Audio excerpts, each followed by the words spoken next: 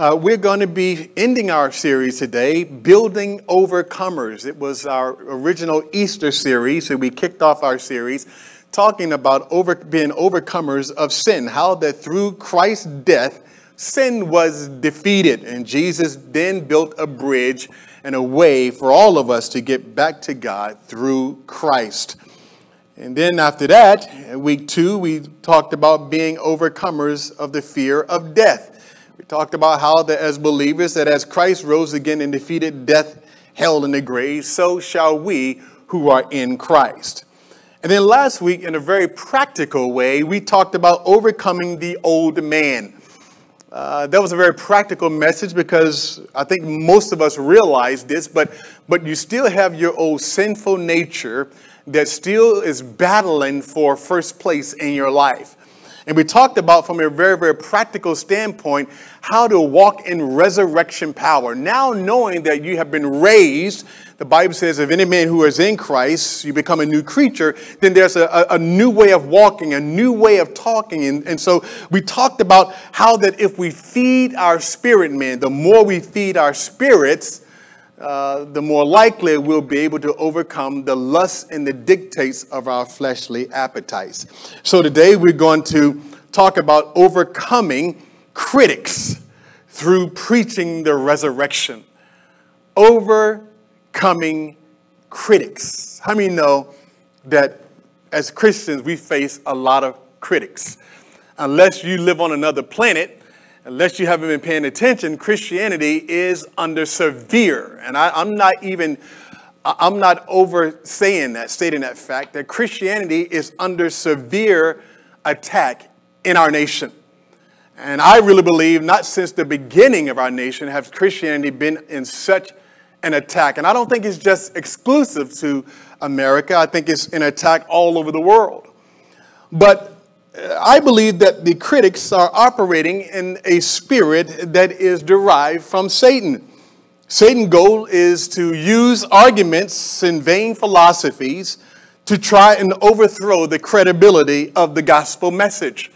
And so the gospel message has always been and will always be the power of God when it is preached the way that it should be preached. I'm big on testimonies. I think testimonies is a very, very powerful tool when it comes to sharing our faith.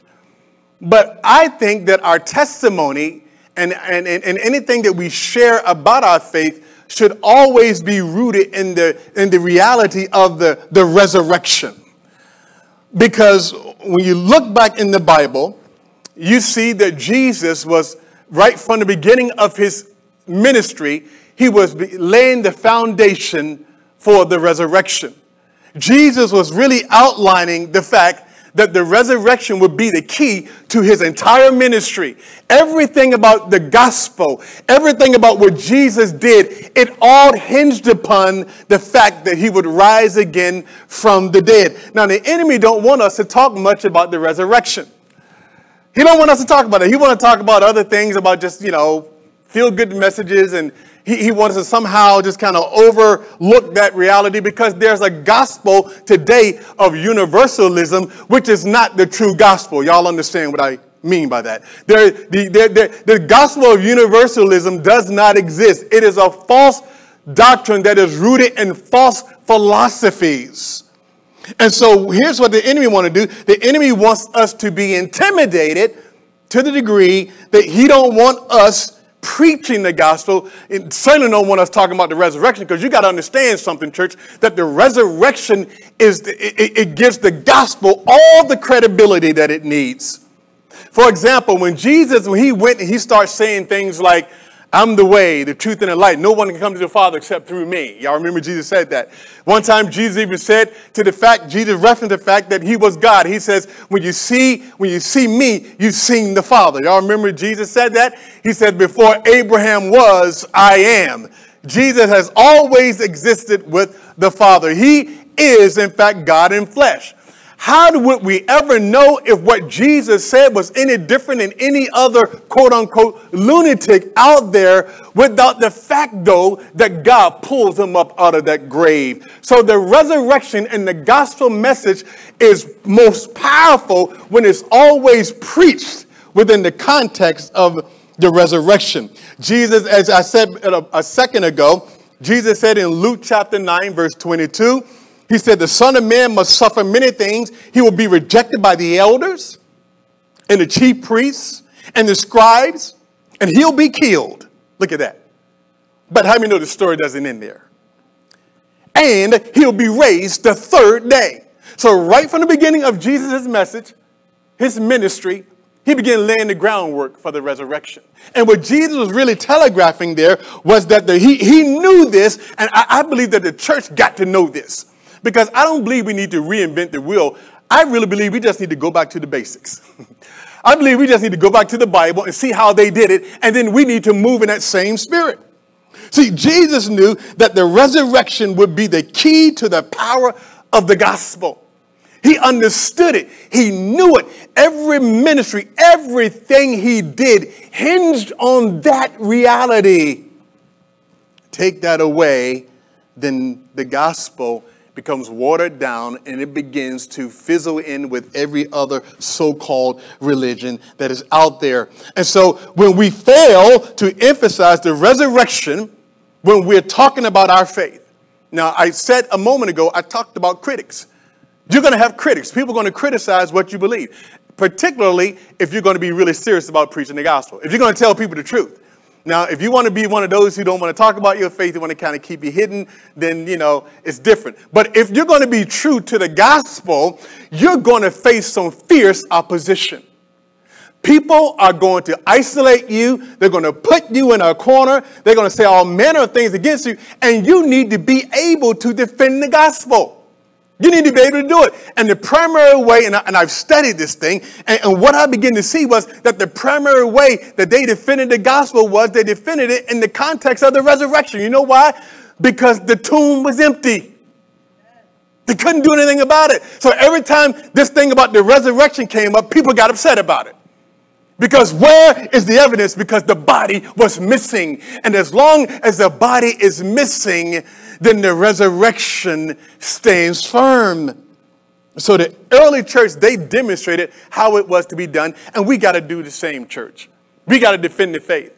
How many know that we're living in a generation where they say truly knowledge is power? I believe at no other time in our history is information and knowledge have become more accessible.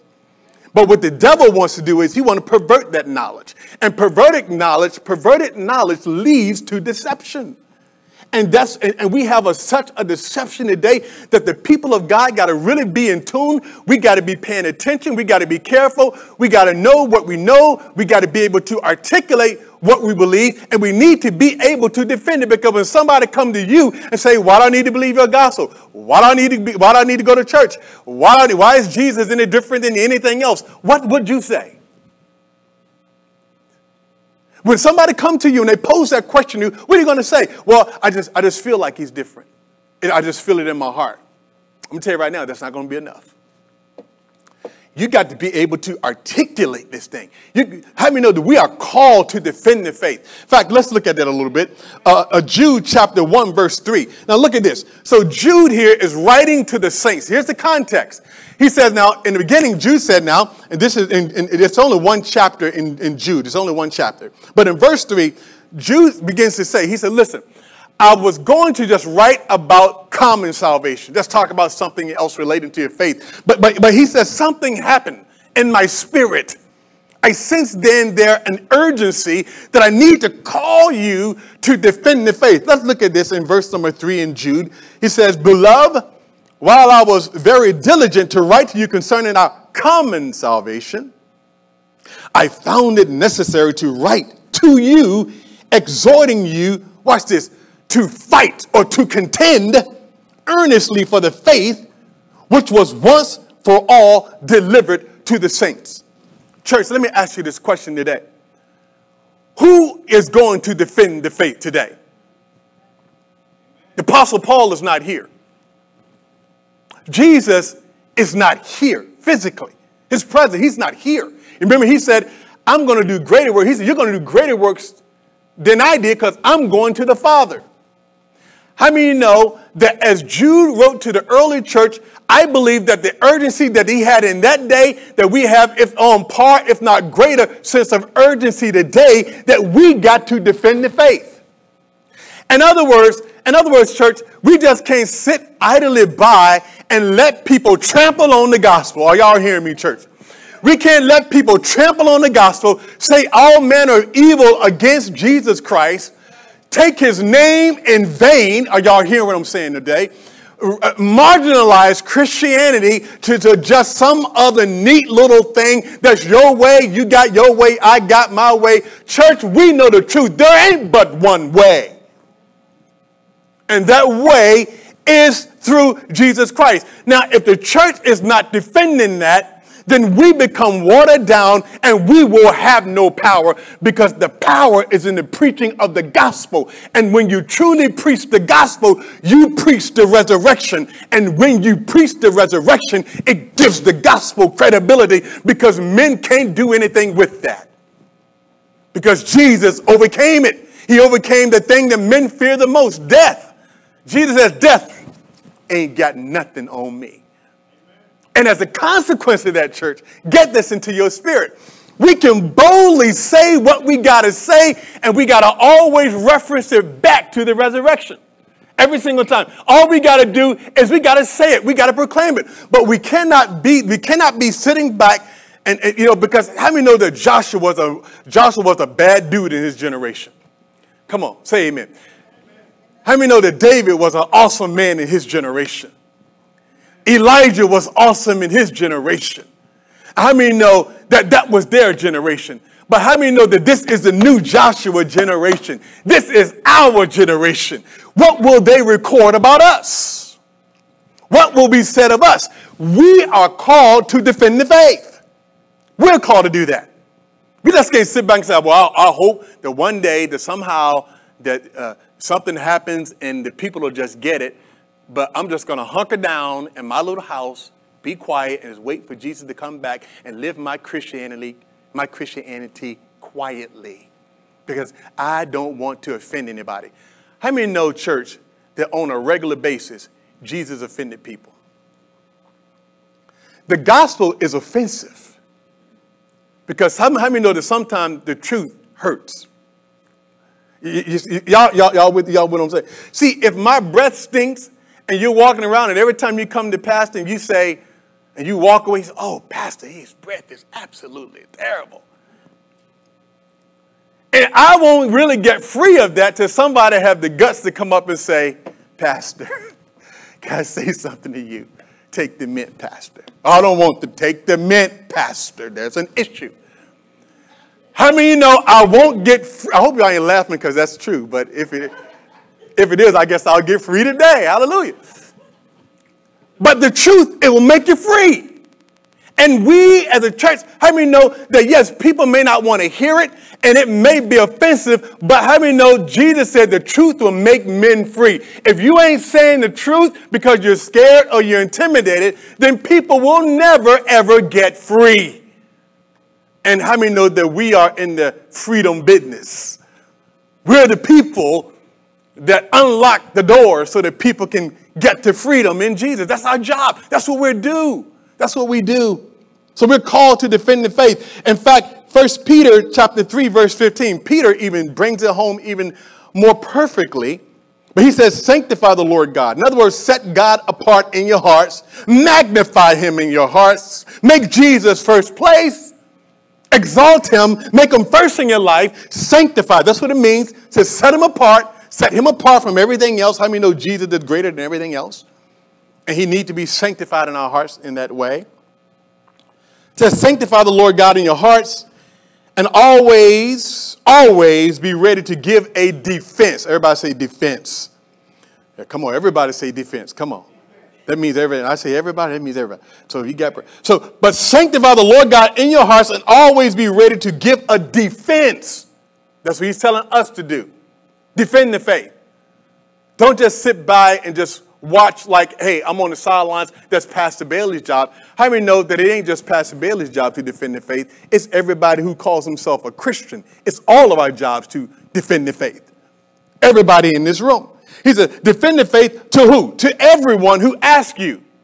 To everybody who comes to you, and they will ask you a reason for the hope that is in you, but just do it with respect. We don't have to be rude and mean to people. We always want to be gentle. We always want to do it with meekness and with fear, with respect. That's what Peter is saying. But we got to be ready. The key point of that particular passage was be ready. Be ready. You know, T.D. Jakes used to have this saying years ago. I don't even know if he said it anymore, but he used to have this thing, get ready, get ready, get ready. Y'all remember that? He's always said, get ready, get ready, get ready, get ready, get ready. How many know the church ought to be ready? Come on, we ought to be ready. We got to defend this thing, man. We got to know what we're talking about. And I really believe, and I hate to say this, but Lord help me to say it right. I believe that a lot of times we don't share our faith because we're afraid that we won't know how to articulate it and to defend it. So what we do is we don't talk about it. And how many know that every atheist who is out there, unbelievers, atheists who are out there, I want you to think, they're out there and they're coming in with all kind of arguments, and we're at war and they're telling people one thing, man, and they're just trying to discredit the gospel. And we just kind of sit back and say, okay, well, if God wanted them to know it, he'll find a way to get it to them. You ever thought that you might be that way? You ever thought that perhaps it's you that God want to use to influence somebody else's life? You ever thought that perhaps your silence could lead somebody to a destination that we don't want them to go? Have you ever thought about that? Church, this is serious. We're talking about life. This is life and death issue. And so let me go back now to this. So we're called to defend the faith. So let's go back to this forceful case for preaching the resurrection. Now, you heard me for the entirety of this month read this particular passage. But I want you to understand the particular passage in the context that I'm saying it to you this morning. Because we have to preach the resurrection. We have to stick to the resurrection. We have to keep, listen to me, and I want to say this, and I hope I say it right, in the way you understand, the way you can understand it. We have to keep the resurrection, we got to keep throwing it in people's faces. You know why? Because the tomb is empty. And that sets everything. Let me tell you something. The tomb is empty, and it's the preaching of the resurrection. I'm telling you right now, people are going to get free. Because how many know, I really believe that there's an appetite. I do believe this now. Hear me. There's an appetite for truth. It's out there.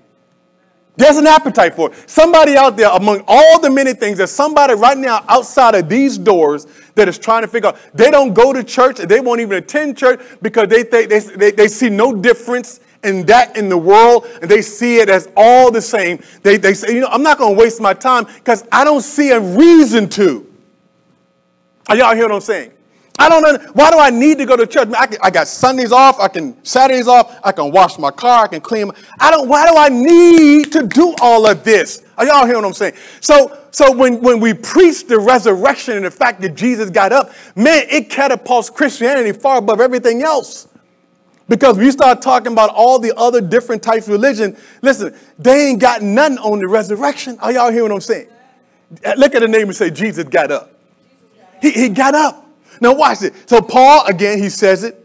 I want you to get it. I'm going to read it because I think it'll become more understandable to you as I read it. So Paul says in 1 Corinthians chapter 15, he said, look at this. He said, if Christ is raised, if Christ is preached, here's what Paul was saying. Paul was saying, now when I preach, every time I preach Christ in the resurrection. I'm going to give you a verse. I'm going to show you that here in a moment. I'm going to show you a wonderful chapter in Acts chapter 17, how Paul was preaching, met them where they were, and then brought them right back to the resurrection. We got to bring them back. See, I believe sometimes without preaching the resurrection, church, we're preaching an incomplete gospel. We're preaching an incomplete gospel, man, because we're just telling people, because people need to be convinced that Jesus is real. Are you hearing me? People need to be convinced that they are accountable to Jesus Christ. They need to be convinced of this reality. He says, if Christ is preached that he has been raised from the dead, how do some among you Say that there's no resurrection of the dead, and if there's no resurrection of the dead, then Christ is not risen. And if Christ is not risen, then our preaching is empty. Your faith is also empty. Yes, and we are false witnesses of God because we've testified to God that he raised up Christ, whom he did not raise. If in fact the dead do not rise, but if the dead do not rise, then Christ is not risen. And if Christ is not risen, your faith is futile. You are still a sinner destined to die. Here's what, in essence, Paul is saying. Paul is saying, if Christ didn't rise again from the dead, all those miracles and all that stuff he did, it means zilch. How many know Jesus did supernatural, all kinds of things? Paul said, if he didn't get up from the grave, none of it really matters. It was good. People fed, people got healed, all that good stuff. But from a spiritual standpoint, it changes nothing. This is why I don't get all beat up when people start plastering pictures on TV. I'm just saying these are people that are hungry. I mean, I have mercy and compassion. But I know their real need is spiritual. Y'all hear what I'm saying? See, we are all about the flesh. We live in a generation that's all about the flesh. World hunger organizations, they do a good work. It's good to feed the hungry, and we should do that. It's good to clothe the poor, and we should do that. But here's the problem, church. If we leave it there and we don't address the reason why man is in that condition in the first place, all we did was put a patch on and prepared him for ultimate death, that's what's going to happen because we didn't change the course of direction because we didn't preach the gospel. I mean, the gospel saved them, set them free for eternity. So our gospel message, this is why I always say, if you're going to feed the hungry and the poor, and there are some people, and there are some folks, they just love doing that. And that's good. But they don't want to say nothing about the gospel. I always like, why do you want to talk about that? Because don't you understand the most pressing need of any people upon the planet of this earth, the most pressing need is to be saved from their sins. and giving them food don't save them from their sins. Y'all hear what I'm saying? I'm not knocking it. Giving them clothes don't save them from their sins. Are y'all hearing what I'm saying, church? So we can't have one without the other. So I'm not knocking that, but we have to do it. And so Paul drives home the point. Paul was like, look, y'all got to understand something because I don't believe they understood this. That's why Paul had to spend some time in 1 Corinthians. He said, y'all don't understand how important the resurrection is. Do y'all get this? Y'all don't even get it. Y'all are sitting here saying, well, some saying it happened, some say it didn't. Paul's like, are y'all nuts? Do you not understand that if he didn't get up, then everything he said, there's no real credibility there? Do y'all not understand that your whole faith and everything about what we believe hinge on the fact that he got up out of that grave? Are y'all hearing me? Everything we know about our Christianity rests on the fact of the resurrection. That's the case that Paul was making. So why aren't we preaching resurrection the way that we should be preaching resurrection? If our whole faith if it relies upon it, then why don't we talk about it the way that we should? Now, let's keep going with this thing because I think God, the Holy Spirit, is going to help us. We're going to learn something this morning. So, Paul said it this way. In 1 Corinthians chapter 15, verse 1 and 3, I read it a moment ago. Paul just kind of gives us a recipe. He says, brother, here it is. And this is, I'm just going to paraphrase here for time's sake. Paul says, look, brother, I declare to you the gospel which I preached to you. Here's the gospel. Here it is in a nutshell. Here's the gospel. Everybody say gospel. Here's the gospel. The gospel is what? The gospel is not just your testimony. It's not the gospel. It's a testimony. It helps bring some context to what God did for you, but your testimony is not the gospel unless it's rooted in what the gospel is as Paul defined it. He said, here it is, more brother, I declare to you the gospel which I preach to you, which also I received, and which also you stand, by which you are saved. Here it is. Verse 3. For I delivered to you, first of all, that which I also received, that Christ died for our sins, number one, according to the scripture, that he was raised, and that he died for our sins according to the scripture, verse 4, and that he was buried, and that he rose again the third day according to the scripture. That was it. That's the essence of the gospel. So watch, your testimony. So some of us need to practice your testimony. Our testimony got to be within the context of that the fact that he died, he was buried, and he rose. He said, this is the gospel message. This is what it's all about right here. And he wants us to understand it. In Acts chapter 4, let me show you a couple examples of of how the apostles and the disciples, how they preached the resurrection. Then we're going to jump over to Acts chapter 17. In fact, I want you to go over to Acts chapter 17 now. I'm going to read a couple of verses before I go to Acts chapter 17. I'm going to read a couple of verses. So watch. So in Acts chapter 4, verses 1 and 2. Now I want you to just park at Acts chapter 17 in your Bible. I want you to just park there. But in Acts chapter 4, verse 1 and 2, listen to this is Peter and John preaching the resurrection. Now, as they spoke to the people, the priests, the captain of the temple, and the Sadducees came upon them, being greatly disturbed that they taught the people and preached in Jesus. Watch this. They preached in Jesus. What did they preach? Resurrection from the dead. See? That's what they preached. The apostles, and they did the same thing in Acts 4:33. And with great power, Acts 4:33, look at this. And with great power, everybody say power. See, how many know that people don't get saved without power? Are y'all hear what I'm saying? It's the power of God. See, it's Holy Spirit power that saves people. You got to have power. He says now, watch, and with great power. What's this power coming from? The apostle gave witness to the what? Come on, say it loud. Who's with me? Come on. Come on, say it louder. Come on. They gave what to what? And with great power, the apostle gave witness to the resurrection of Jesus Christ. And watch this. And as a consequence of that, what fell upon all of them? Did it say grace? No, I don't say grace. What does it say? There you go. Great grace. In other words, church, the anointing and the power of God came as a result of them preaching and giving witness to the resurrection. Because that's what, if you read the book of Acts, that's what got them upset more than anything else, man. You know, because you think about those are the people that were living in that time, boy, they just got upset about that resurrection thing, man, because you can hear it in the back of their mind. Doggone it, where's the body? We know it's somewhere. Because if they could find the body, then they could overthrow Christianity. And Paul knew that he was gone. Paul knew it. How many of you know Jesus is not here? How many of you believe he's at the right hand of God the Father? Come on, give him praise if you believe that. You better act like it. He ain't here, church. He is up there. He rose again from the dead. But look at this in Acts chapter. Let's look at. Look at Acts chapter 17. So start in verse number 23. Now here's a wonderful example of how Paul did it. Because some of you might be saying, well, Pastor said the other day that their testimony is not important. How many know I never said the testimony wasn't important? What I said was, if you want to quote me right, that your testimony must be within the context of the gospel message, which is rooted in the resurrection of Jesus Christ, the death, burial, and the resurrection of Jesus Christ. That's where your context. So give me a testimony, but don't stop there. You got to take it all the way because they need to be convinced with more than just your testimony. Are y'all hearing what I'm saying?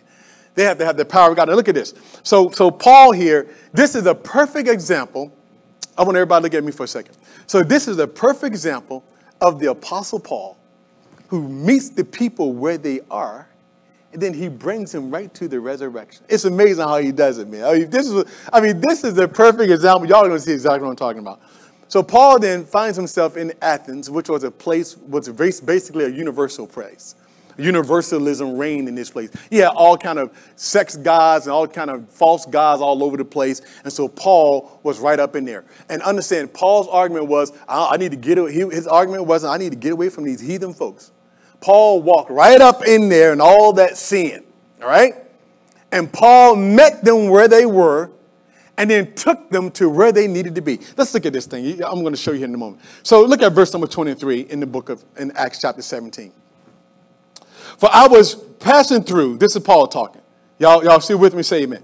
Paul said, I was passing through and I was considering the objects of your worship. So he's not blind. He's seeing this thing now. So I'm walking through, man, and because Paul was walking in the Spirit. See, everywhere that Paul went, Paul was thinking, God is with me. How many know that everywhere you go, you're on assignment? Are y'all hearing what I'm saying? But you got to walk like you're in assignment. I don't care where some of us, how much time do we spend at work generally? A week. Not probably more than 40 hours when you put in the traffic time. Come on. You're on an assignment right on your workplace. Are y'all hearing what I'm saying, church? Paul's walking through Athens, man, and he sees, man, he's like checking this thing out, and he's in the spirit realm, he's praying, he's like, wow, look at this. But Paul is taking note, he's He's being watchful, and I can hear Paul in the back of his mind. He's praying as he's walking through the city. He's praying. Watch. And he says, watch this. He says, therefore, he said now, verse 23, for I was passing through your city and considering the objects of your worship, and I found an altar with this inscription. This is what Paul meets them where they are. To the unknown God. So they had an altar erected. And they had on the altar, it said, to the unknown God. In other words, whatever God you want to believe, we don't know who he is. We don't know what he's like. But this is it. Come worship right here. Y'all get this? So Paul says, now he walked through the city. He said, and I see it. Y'all got an inscription to the unknown God. And what did Paul do? Paul is amazing. Paul says, watch this. He said, therefore, the one whom you worship without knowing him, I'm going to proclaim him to you. In other words, I'm going to give you some context because you don't know who he is. But guess what? I've come now to let you know who it is that you should be worshiping. Watch this now. So watch this. So God, who made the world, verse 24, and everything in it, since he is Lord of heaven and earth, does not dwell in temples made with hands. So y'all see how Paul laid the foundation here, right? Nor is he worshipped with men's hands, as though he need anything, since he gives to all life, breath, and all things. Come on, say amen, church. And he has made from one blood every nation of men to dwell, look at this, to dwell on all the face of the earth, and has determined their pre-appointed times and the boundaries in their dwellings. So Paul is letting them know, even though y'all might think y'all know who's in charge, let me tell you who's really in charge. See, God is running anything. That's why we sing that song this morning, Our God Reigns. See, this is where it comes from right here. Verse 27. So that they should seek the Lord in the hope that they might grope for him, though he is not far from each one of us. Watch this now. Verse 28. For in him, now watch, now Paul is preaching. Everybody say Paul preaching. Come on, say it. Say Paul is preaching. That's all Paul is doing. Paul is preaching right now. He's telling them, he's preaching them. But watch how you bring this thing back around. For in him we live, move, and have our being. And if you're a Christian, you get excited about that, right? Boy, in him we live, move, and have our being. Hallelujah. Then watch this. As also some of your own poets have said, for we are also his offspring. Therefore, since we are the offspring of God, we ought not to think that the divine nature, good God, is like gold or silver or stone. How many know that we don't worship gold and silver and stone? Hallelujah. But we worship the true God who is in heaven. And the divine nature is not like gold or silver or stone, something shaped by the art and man's devising. But look at this. Verse 30.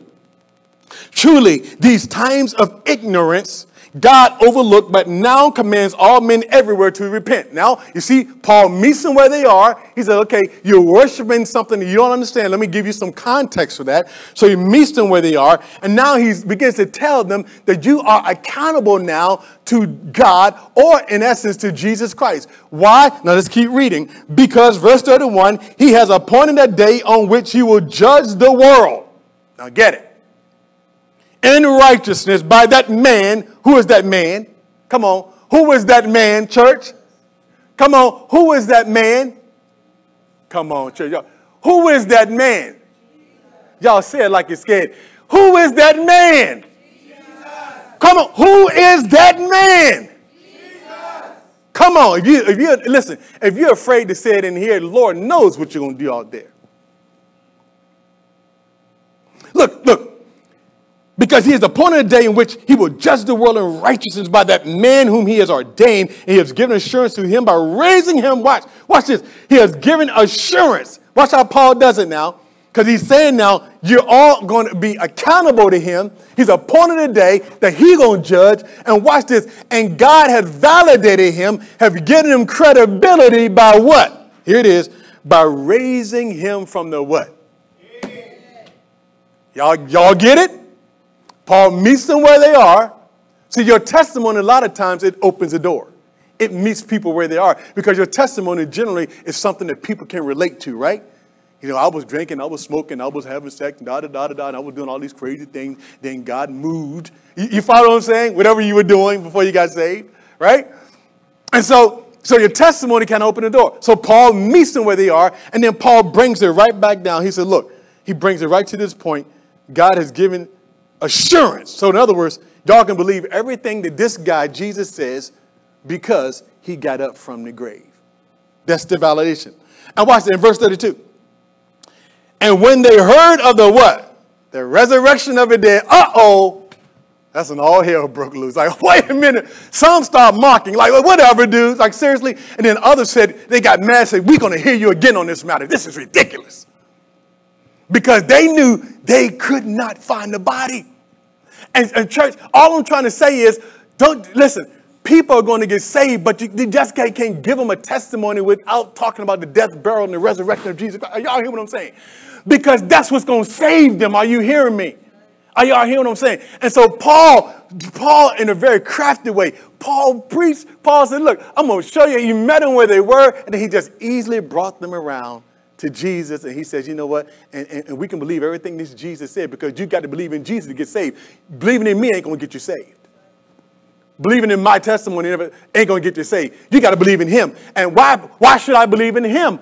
Because God raised him from the what? Dead. So you can believe everything this God says. And those who were there, they knew, they were upset about it, and they just couldn't stand it, because they knew, man, if we can just find the body. And how many know they still trying to find the body, but he ain't here? He rose again. It ain't here, baby. He's up there. And watch this, church. And he's coming back. Look at the neighbor and say, he's coming back. Yeah, he's coming back. He's coming back. Get ready. Like G.D. Jakes says, get ready. I can't do it like him. Get ready. You know what he says? I can't do that, but, I stay within my own anointing. That ain't me. But when he said that, man, it was like something amazing happened. So the normal question would be, okay, so somebody would say, well, if he rose again from the dead, he coming back and all this, and you saying all this, what's taking so long? Where is he at? Jude even addressed this issue. He says in Jude 1, verses 16 and 18, he says, these are grumblers, complainers, walking according to their own lust. In other words, whatever they fashion up in their own mind to be a God, that's what it is, their own lust. Believe what they want to believe. I'm going to believe what look, I'm going to make up my own salvation. I know you got them out there, don't you? They make it up, boy. Make it up as they go. I'm going to make it up. According to their own lust. They mouth great swelling words, flattering people to gain advantage, lying to folks. But you, beloved, remember the words which were spoken before the apostle of our Lord Jesus Christ, how they told you that there would be mockers in the last time. How do you know that we're in this generation, there are mockers right now? They're mockers. But they're mocking, but how many know that they mocked Jesus when he was on that cross? Do you remember they mocked him? But how many know that Jesus stayed up there, didn't he? Because he was merciful to them. And when they killed him, he let it happen because he knew that I had to die so that I can rise again and give you life. How many know that's love? So the only reason why, here's what you tell people. People ask that question, what's taking so long? You need to memorize this verse. 2 Peter 3:9. The Lord is not slack concerning his promise, as some count slackness, but he is long suffering toward us, that are not willing that any should perish, but all come to repentance. Here's the reason why that he hasn't come just yet. Is because how many know that he loves us? He loves people. He's waiting. That's the only reason why earth and time is still remaining today. The only reason why Jesus hasn't come back yet, because he's already know who the last person going to be before he comes back and snatches us up out of this place. We call that the rapture. He already knows. And so it's his love. God is not slack concerning his promise. If some of you might say, well, Pastor, it's been a long time. Praise God. You know what? That means if you got too much time to think about that, then that means we ain't busy enough. Get busy preaching the gospel, helping people come to the light, and then time will go by much quicker. Amen. Amen. Nobody wanted to hear that, but that's the truth. Get busy preaching the gospel, and time will come by quicker. Stop sitting back waiting. You ever sit around and sometimes just wait, and you're waiting for something or somebody, and it seems like, man, time just goes slowly because you're just sitting there, you're just watching the clock. When they going to come back? When they going to come back? And you get busy. My wife was gone. There'll be days I'd be sitting there. I'd be just watching. Oh, and then it dawned on me. Boy, get busy. Get up. Do something. Y'all hear what I'm saying? Because the time will fly when you're busy doing God's work. Are y'all hear what I'm saying, church? We're busy doing God's work. We don't have time. We don't have time to be idle and worry about it. Because here's the thing. All I'm trying to get you to see this morning, church, is that the resurrection is critical and essential to getting people saved. And a lot of people are not getting right with God because we're giving them half the truth. We're not bringing it on. We're not closing the door. We got to close it. The resurrection closed the door because it gives credibility. Now I know that Jesus. See, if people, and I've learned this as a pastor, sometimes when people come up here and they would, quote unquote, give their life to Jesus. And here's one of the things I've discovered is sometimes they'll come up here because I asked them to come up here. And it's the right thing to do. But in the end, that don't last long if they haven't really been converted, because here's what happened. You don't see them back in church because something happened inside of them. They're not really convinced that Jesus really is who he says he is. Are y'all hearing what I'm saying? I may have gave them a good testimony. I may have said some great words, but somehow they weren't led to Christ, because when you're truly led to Christ, are y'all hearing what I'm saying? You do things in such a way you know you're accountable to him. Are y'all hearing what I'm saying? So when I serve God, listen, when you serve God, you don't serve God as unto me. Because that'll get old real quick. Because you'll be like, if your context is I'm doing a compassion one, you're wrong. But when you understand I'm serving him and I'm accountable to him, oh boy, that changes everything. So when people understand that, yeah, I'm here to lead you and point, your testimony don't just stop people with you. Your testimony, your life lead people to him. That's the resurrection. Every head is bowed. Every eye is closed. Father, we thank you for your word today.